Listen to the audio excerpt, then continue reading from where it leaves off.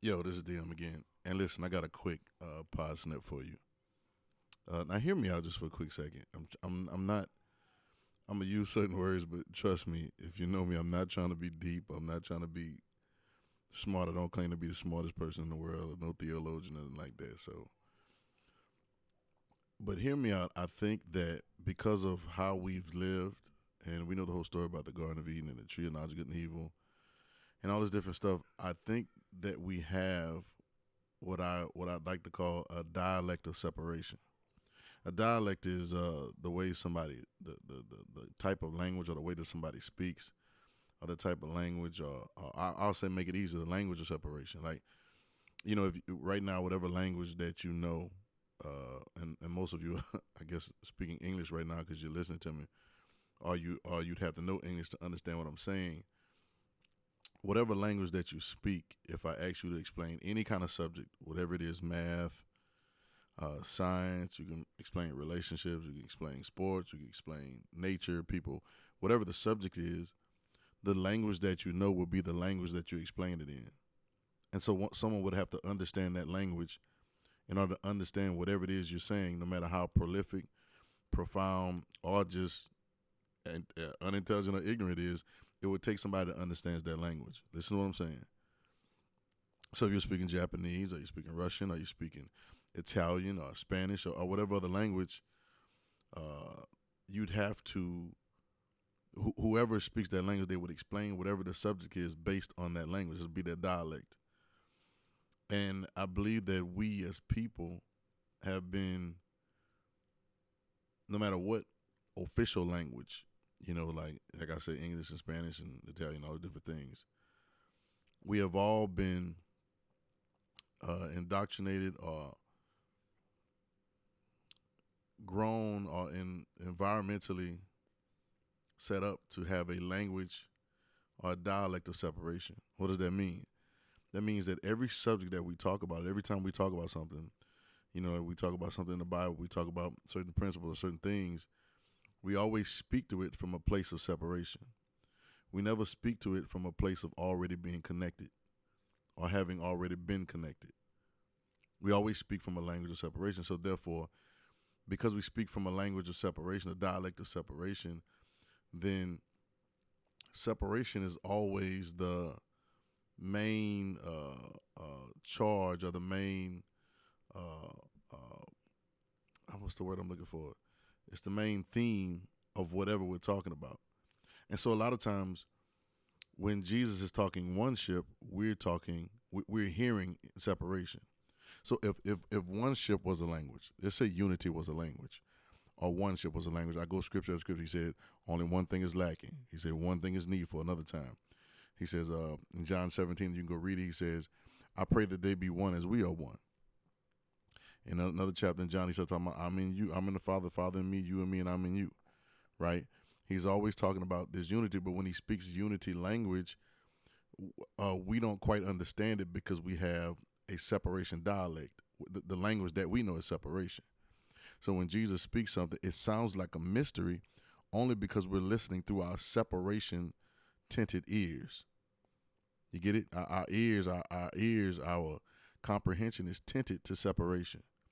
So because we're tinted to separation, we tend to try to make everything make sense based on our separation mentality, our separation contemplation. And when somebody speaks unity, I'm not talking about the unity like our churches get together or we need to be we are the world. I'm not talking about that. That's fugazi. That's fake unity. I'm talking about being unified with God, being unified with the earth that is around us, the earth that is in us, the earth that is us, being unified with the Holy Spirit, being one with the Holy Spirit, being one with God, being one with Jesus, being one with Christ, right? Being one with our neighbor. Love your neighbor as you love yourself. Love the Lord your God with all your heart, your mind, and your soul, the first commandment. And the second is love your neighbor as, same time, same way you love yourself. It's this unity concept, but a lot of times we cannot pick it up because we have a dialect of separation. We are hearing the language that we hear. Let's break it down. If I were speaking, Japanese, many of you wouldn't even understand what I was saying right now. No matter how profound or how good it is, you wouldn't understand it because you have English ears trying to listen to a Japanese message. Get it? Or whatever other language we can plug, fill in the blank, right? And so here we are. And this is why I stress so much. RedIn30 is a 30-day reading of the Gospels. Y'all hear me say it a lot. Matthew, Mark, Luke, and John. We believe in the entire Bible. We believe the Bible is a story about who you and I are. But we believe the red words tell us what? Who we are in the story. I want to say who we are and how we are in the story. When I talk about the red words, y'all know my intro. We're talking about the words of Jesus the Christ. Are we talking about Jesus, truth, and you all using red words? I know you said it already, right? But this concept is not even a concept. This reality is conditioning our mind to the new language. It's conditioning. When we hear Jesus over and over again, we're conditioning our mind to the language of God, which is the original language that we've had.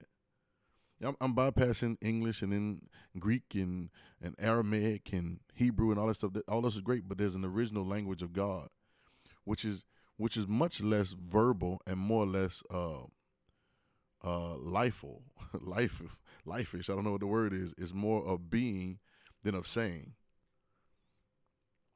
Y'all get me? But it's the red words, and these words are conditioning us. Listen to what I'm saying.